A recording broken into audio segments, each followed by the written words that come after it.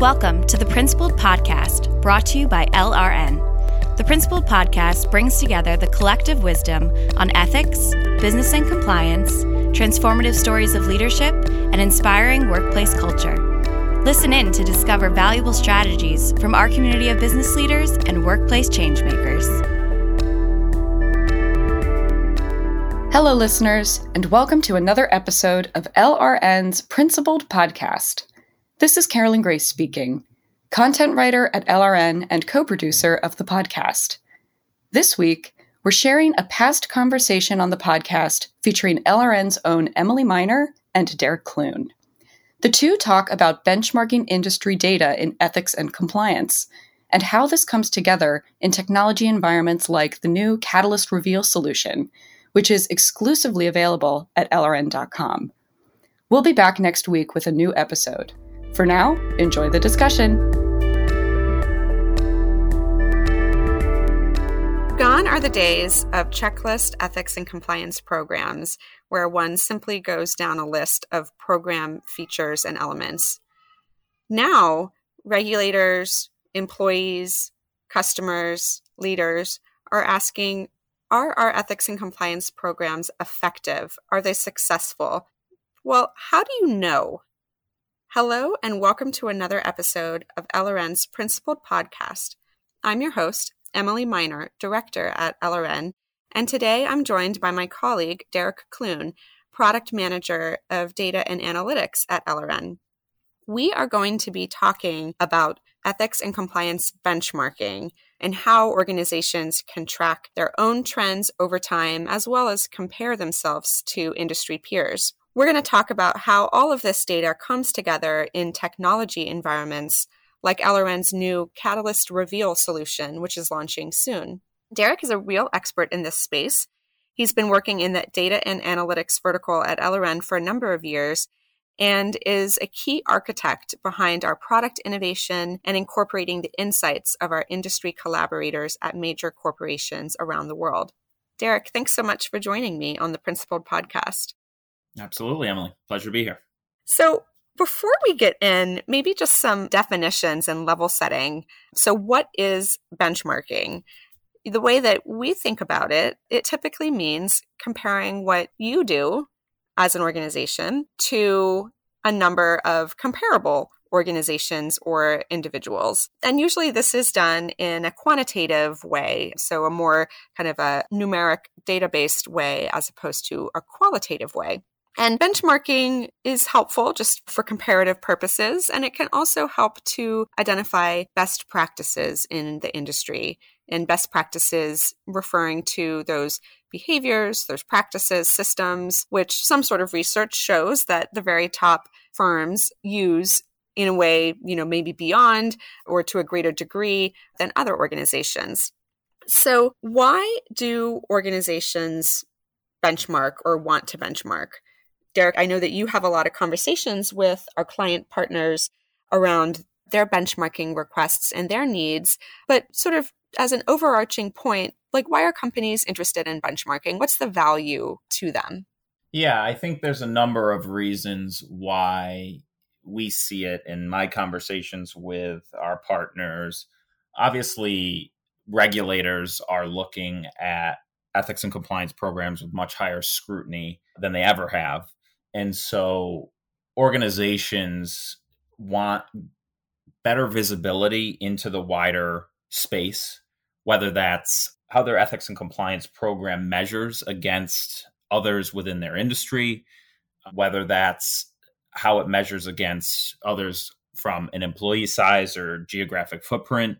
So organizations use really two sets of benchmarks: internal company benchmarks, their own data and organizational assessments, and benchmarking those quarterly, year over year to measure their own program. But also they want a broader audience to compare themselves to really see where they, for lack of a better term, rank within the pack, so to speak. And so a lot of this we see is all around measuring ethics and compliance program effectiveness, right? How do I know my program's effective? I have the parts and the components, the codes of conduct, the policies, the disclosure certifications, but how do I know that those are effective? And we're seeing more and more that data is being used as a key component in that measurement of program effectiveness. Mm-hmm. Yeah, I'm reflecting on some conversations that I've had with our partners where they've said, our calls to our hotline are X%. Is that good? Like when we look at we can collect data on ourselves and measure it. And certainly that's sort of where organizations have been heading for a while, this increased use data collection and analysis. But sometimes doing that in a vacuum, you're sort of left wondering, okay, well, the number is 4. Is that good? Should it be 5? Should it be 1? Should it be 20? What does this mean? And I think that's where that comparison is helpful, because you used the term kind of broadening the pool or broadening the lens. I don't remember exactly what you said, but that idea of broadening your viewfinder. And that's where I think this drive for this desire for being able to benchmark and compare, a large place of where it comes from. And just also as humans, like we like to compare ourselves to others in so many parts of our life. So there's maybe a human nature component to it too. Right. Yeah. No, absolutely. You took the words right out of my mouth. None of these organizations, while they all are unique, operate in a vacuum. And so they need to have some sort of comparison just to know that they're below, above, or equal to a number, because we know the regulators don't give specifics. So the next best thing that we have really is this benchmarking tool of, in our case, all of the, LRN partners, which, over 2,000 partners in a number of different, industries, Fortune 500, et cetera. Yeah. And so, Derek, I know that you partake in a lot of voice of the customer type conversations, and you are the recipient of a lot of requests for information from others within our organization. What are some of the top requests or data questions that you hear from our partners? You talked about wanting to measure program effectiveness. Like, how are people thinking about program effectiveness? What do they want to measure? What do they currently have versus what don't they have, but they want it? What are some of the general themes? At a high level, right, we know that all of these questions typically start with a risk assessment. A company will do a risk assessment from a third party to get at maybe their blind spots or to tell them some things that they already know. And so in most cases, that serves as the initial roadmap of different topics to consider around benchmarking, around these data questions. And so once from there, we see organizations typically focused on the course data, right? That's the most popular one. We're rolling out mandatory training. How are my employees performing on that training? It has some sort of test in it. Are my employees performing better or worse than I expected, or right on par with what the requirements are? And within that, there's a lot of different subcontexts. So is a particular business unit outperforming or underperforming based on the average or the median? Is there a regional confusion around a question? So I would say the initial focus that people immediately go to is the mandatory training that is being assigned and the course performance metrics, I'll say, how employees are performing within those courses. There are a lot of tertiary components that are critical to measuring, program effectiveness. What we see also is, culture being a critical component of ethics and compliance and larger initiatives at an organization, measuring that. Overall learner sentiment of the communications and the courses that are being rolled out to the learners. So not only are we looking at the performance aspect of those, but also the sentiment and learner feedback of what they think. All of those kind of surveys where you're getting additional feedback from employees is another great metric. Overall investment, right? Of course, senior leaders and maybe chief ethics and compliance officers, they want to see the return on investment in the ethics and compliance program. So what metrics can we look at to demonstrate that there is an ROI there? And then another piece that we see is the communication strategy. And how do we take those metrics to identify the best time to roll out a campaign? Frequency of reminders, those types of things is another point at which we can look at and also improve upon year over year. Yeah, that's interesting. I actually don't know the answer to this. Do we do any type of A/B testing? I'm kind of fascinated by that idea that you were just describing of what's the optimal time to roll out a training and the frequency of reminders. And I was actually just having a discussion with one of our colleagues about, is she the type of person that kind of takes her training right away as she is, or does she wait till the last minute, which I confess I am that type of person. So we were just talking about kind of different type of people and how their behavior informs, or how their personality, their characteristics kind of inform their behavior with respect to taking training. But anyway, so I'm just sort of thinking about like, okay, we have these two types of people and how can we optimize the attention and what's the right cadence of reminders to get the laggards like me or the right time of year. So with that, do we do any type of, like, how do we know? Do we do any type of A/B testing or comparison? You know, we tried 1 reminder a week last time. Let's do 2 reminders a week. Like, how do we kind of know? Yeah. So at LRN, we currently have, if a partner is using the LRN platform, we do have kind of the overarching data of when they're sending reminders, when they're rolling out campaigns. We are just at the forefront with this new Catalyst Reveal dashboard of being able to look at that data and make prescriptive recommendations for organizations. And so what I've seen is there's really no one size fits all for any of these organizations and their communication strategies, right? You have some people who are rolling out training and communications once a year, some on a quarterly basis, some biannually. And so we're just at the forefront of being able to look at that data, look at the time of a completion, how many people completed before a due date and after a due date. And, we're expecting sometime mid next year to be able to make those prescriptive recommendations. And the exciting thing about this is the more people that we get onto this tool and using the tool, the more accurately we can prescribe different methods. So potentially we could say for a specific industry, right, tech, we see that Friday afternoons are a better time. This is very normal in sales and kind of marketing strategies for emailing, right? When's the most optimal time to send an email and somebody will look at it? 11 a.m. on Tuesday is something the last time I checked.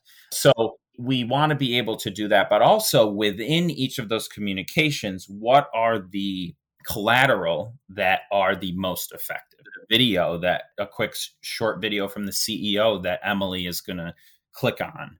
Is it the email spoof to look like it's coming from the CEO? That might get everyone's attention. So there's a lot of things that we're looking at currently, and we'll be doing that sort of A/B test, as you mentioned. Okay. Well, that's really fascinating. So it sounds like you and I should have another conversation in June and July of 2023, and you can tell us, what you found with all of this. I love it. I think that's so interesting. And you're right that it's about building up that data pool, and it's only as good as the size of the data pool, just like genetics testing. What percentage of me is Irish?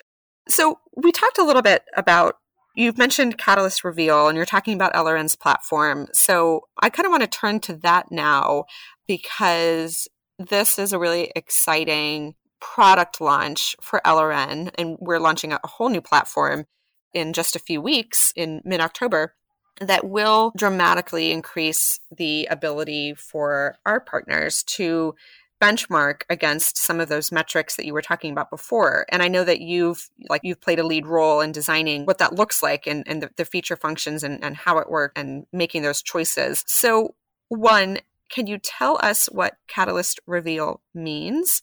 And then two, what will it enable our partners to do? Sure. Yeah. So Catalyst Reveal is, the name that we've given to our new data and analytics platform. We want to reveal actionable data and insights to our stakeholders, who are mostly, ethics and compliance program administrators who are really in the day-to-day nitty-gritty of an ethics and compliance program and the data around that itself. Secondly, chief ethics and compliance officers. Thirdly, a leadership board of directors, et cetera. So the name Reveal comes from the idea that we want to provide our partners with more actionable data so that they can get deeper insights into their employee populations, but also be able to use those insights through data to take action accordingly. So that's where the Reveal comes from.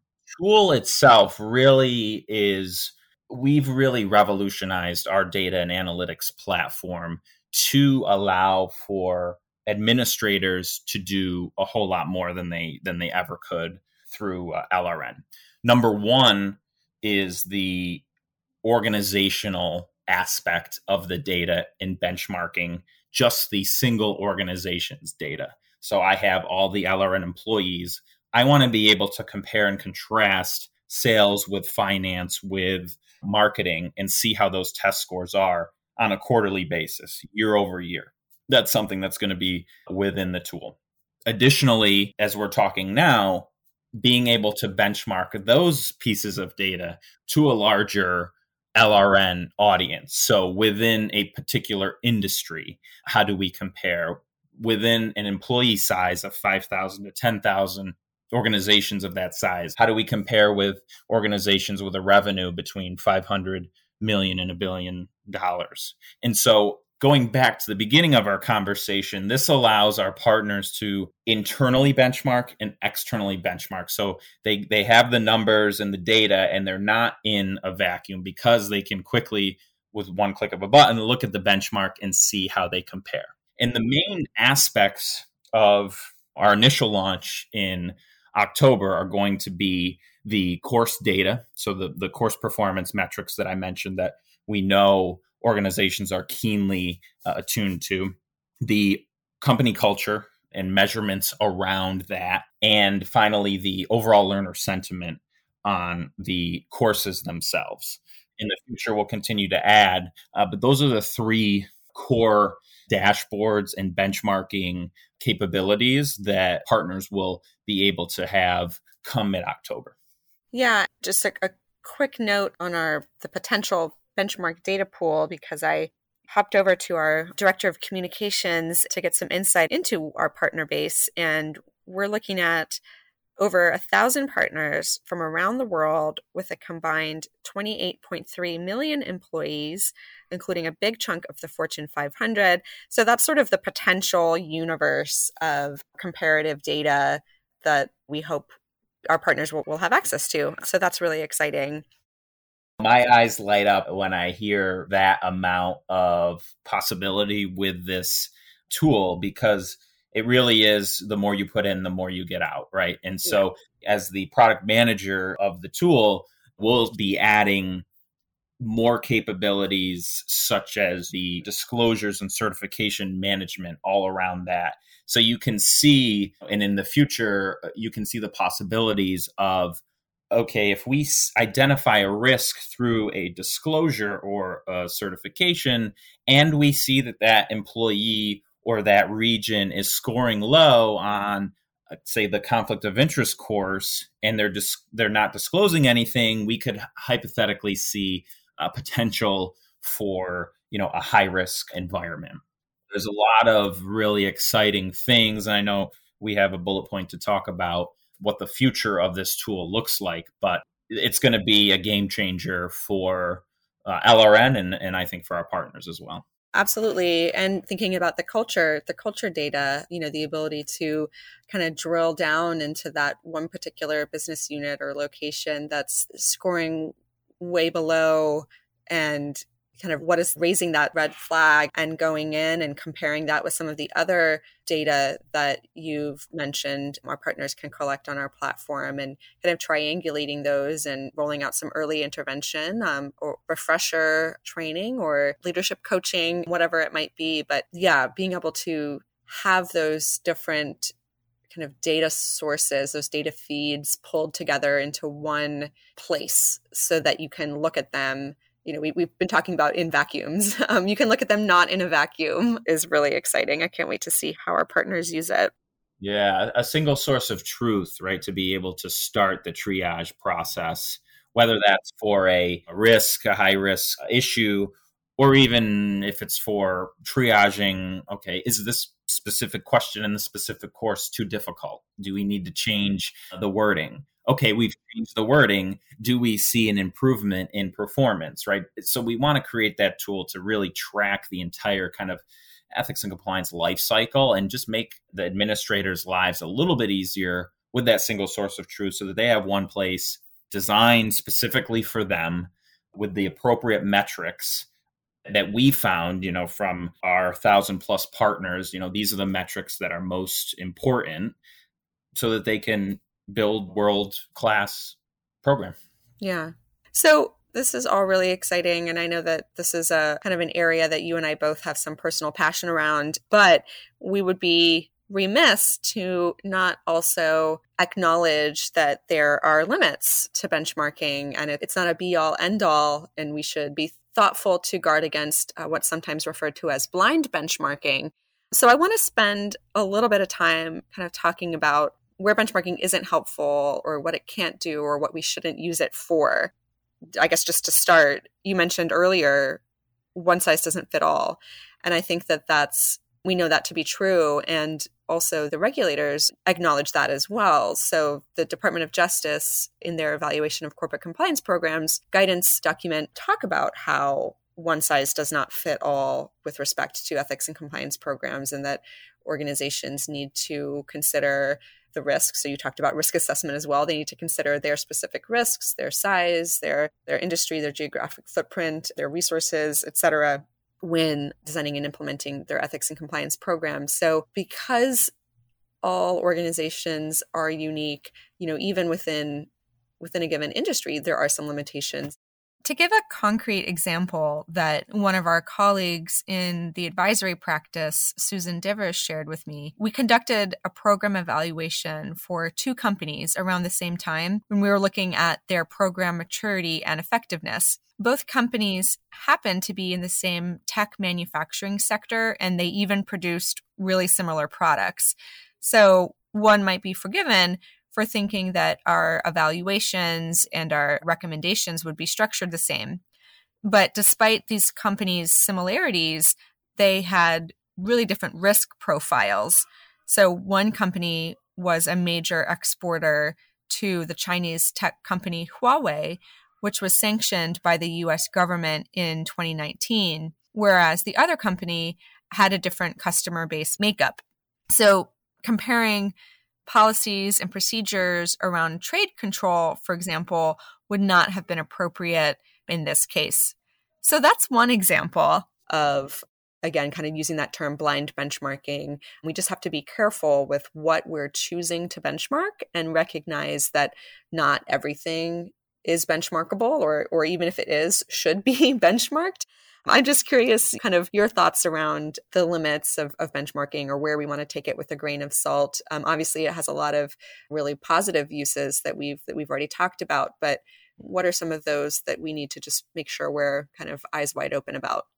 Yeah. I think it's, you really want to make sure you understand the benchmark itself. So if you're looking at industry, what that makeup really is, or employee size, right? 2 employee sizes of 10,000 employees, 2 organizations of 10,000 employees can be wildly different, as we know. One could be in retail, one could be in manufacturing, and those have completely different risks. And so when you look at the numbers associated with the benchmark, like the average test score for this harassment course in your industry is an 80% and you're at a 70%, the immediate response is, well, I'm below the benchmark. But those could be wildly different organizations. And so I think understanding the benchmark itself is certainly critical to when organizations are looking at this. And even when that benchmark is, as you correctly pointed out, is correctly defined, each organization is still very unique. And so I think it is a great data point to use to orient yourself and navigate from not the end all be all solution.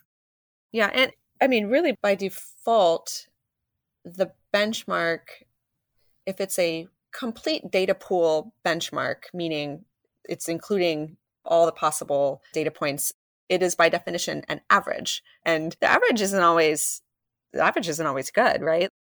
My beat at LRN, if you will, or one of my beats is culture. And I've worked with a number of organizations in helping them to understand and evaluate their ethical culture and improve upon that ethical culture. And we typically do provide industry benchmarks related to that ethical culture data, which is helpful. But I've been in a number of conversations with chief ethics and compliance officers where they say, we don't want to be average. We want to be better than average. So the benchmark is a helpful sort of orientation, of where we are, but it's not something necessarily to shoot for. Maybe we want to shoot higher because our standards, what we expect is higher. Just another little example. We recently, a few months ago, I guess it was, did this benchmarking effort related to codes of conduct where we evaluated, I think it was nearly 150 publicly available codes of conduct from the top listed companies in the US, UK, France, and Germany. And what we found was that over 70% of the codes we assessed had a Flesch-Kincaid grade reading level. And that's meaning the typical sort of grade level that one would need to have in order to understand the content. Over 70% had a reading level above a 9.5, but that's actually kind of commonly accepted to be too high. What we typically want to shoot for is like an 8.5 to 9.5. And this is a sort of a standard range for not just codes of conduct, but for material on a company website, like any sort of content that is being consumed by people. It's sort of a generally accepted appropriate reading level to be accessible to the majority of your audience, whatever that audience might be. So anyway, in this case, we have the vast majority of codes reading at a very high reading level. But again, that's not necessarily what companies should shoot for. And in this case, we would argue that they should shoot for something lower. So I think those are just, I completely agree with you. One, just understanding what is the benchmark. Is it a valid benchmark that we're comparing ourselves to? And then, assuming that it is, how do we also just put that in context of our own organization, our own goals for ourselves, our internal comparisons year over year? I think that's really important. And I've had the privilege to work with a lot of companies for many, many years with respect to their ethical culture, where we do these, recurring assessments. And so we're able to track progress over time. And, what I have observed over about 10 years of doing this is the industry benchmark tends to be important kind of the first time.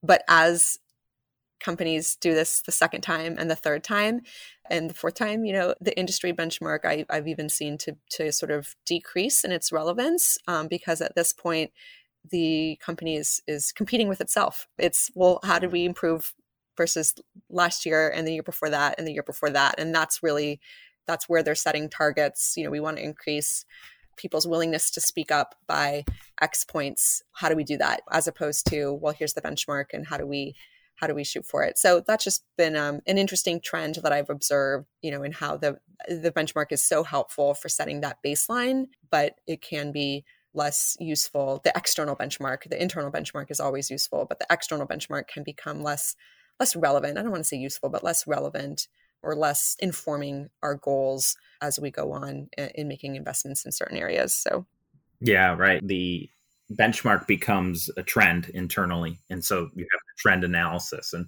the tool that we're building is really helping administrators identify those trends. You mentioned context is key, and you're so right there. And in talking with some of our account executives, they're very excited to get their hands on this data and share it with their partners so that they can make better informed decisions around, our recommendations as an organization to our partners. We know that these ethics and compliance professionals are busy. They are juggling multiple jobs, if you will, at once. And so, our goal is just to make their lives easier and to, again, prescribe best in class initiatives and actions that they can take. And so super excited to be able to take those benchmarks, take this data, and within the context of the organization and a specific environment, be able to consult and add value. Yeah. So Derek, to close us out, let's talk about the future. Let's talk about what's next.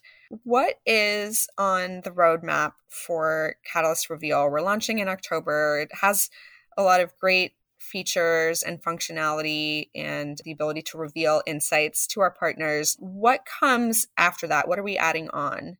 Yeah, so ending on a high note here, this gets me very excited. So I mentioned, right, reveal insights, provide actionable data, and I've touched on the prescriptive aspect of having the tool work for the professional. And so that's really where we're going to be focusing on in the next year and out into 2-3 years into the future. So what this looks like in practice is taking all of the data from the entire LRN product ecosystem, bringing it into this single source of truth so that we can, if you think of a spider web, can pull from different parts of the web, whether that's a high-risk disclosure or a knowledge check score or a unsigned policy, or if we're bringing in hotline information from a partner, a hotline call, we want to be able to have this network of an ecosystem that we can pull from different places into a single source of truth to provide that data. And then taking the next step is to prescribe specific action of, okay, this is what we've identified within the tool, and the tool suggests that you should do this. And what a lot of the capabilities around that is around AI and ML, artificial intelligence and machine learning. And so some of the four key aspects that we're looking at in 2023 will be, natural language processing and search. So you could, similar to Google, go into this tool and type a full sentence question, and the tool can provide you with the answer, right? What's the average knowledge check score for my harassment course? And it's going to populate that answer for you instead of kind of the click through to get to that answer. To provide quick answers to the administrator or maybe even the senior leader or the chief ethics and compliance officer that's walking into a meeting, with the board and needs to know that information quickly. So one aspect. Second aspect would be auto notifications around the data. So giving administrators the ability to kind of program the system so it works for them. Meaning, if I know the average score for a course is 70% and someone's scoring 30%, I need to know that. I want to get an automatic notification that lets me know this business unit, this location, or this gift of this amount was given. I need to know that information. And so being able to have those automatic notifications and have the tool work for you is another aspect. Two more that we're working on is around the auto narratives. And so that the tool, again, having the tool work for you and prescribing action. So based on the data, here are the high risk topics that we see in your organization. Based on this benchmark, here within this industry are the trainings that most people are rolling out. So having auto narratives around the data that change based on your filters or the data that's coming in. And then the last piece is going to be forecasting. And what forecasting will allow us to do is to do some predictive analytics in terms of where we want the program to be in the future. And so we could see, if we touch back on the campaign data, we can see that, okay, out of the 10 reminders, we've rolled out 5. You're at 30% of getting 100% completion. Here's the forecast. Here's the trajectory that we expect you to get by your 10 reminders. And so being able to forecast different components of the ethics and compliance program, all of these aspects or all of these capabilities go back to those really 2 points that I've hearkened on: the providing the actionable data, having the tool work for you, and then the prescriptive part of what should you do. We've identified this. Now, what do we suggest that you do? And so those are all key initiatives that we have for 2023, with the overarching idea of making this tool as self-service as possible. We want admins to be able to go in here and do all this on their own. Obviously, they can rely on LRN if they need to, but we want to give them, the power to be able to do everything. Wow, Derek, I'm struck by how valuable these types of insights are going to be for our partners and, ultimately their organizations, right? Like it's what is this in service of? This is in service of helping employees around the world know what the right thing to do is in any given situation, and know how to behave in alignment with their company's values and their code, and inspire principled performance. That's so exciting to hear about the future, and 2023 is not that far away. Sadly, this year has flown by, but wow, I can't wait to hear more. Thank you so much, Derek, for coming on and sharing your insight with us and sharing about these exciting updates for our company and for all the companies that we have the honor of working with. I look forward to coming back and speaking with you in, about 8 months or so we can hear the answers to some of these questions that we asked. Yeah, thank you so much, Derek. Yeah, likewise. I look forward to it, Emily. All right. Well, my name is Emily Miner, and I want to thank you all for tuning in to the Principled Podcast by LRN. That's a wrap on this Encore episode. You can learn more about Catalyst Reveal, LRN's compliance benchmarking solution, by going to lrn.com to request a demo. Thanks again for listening. I'm Carolyn Grace, and we'll see you next week. We hope you enjoyed this episode. The Principled Podcast is brought to you by LRN.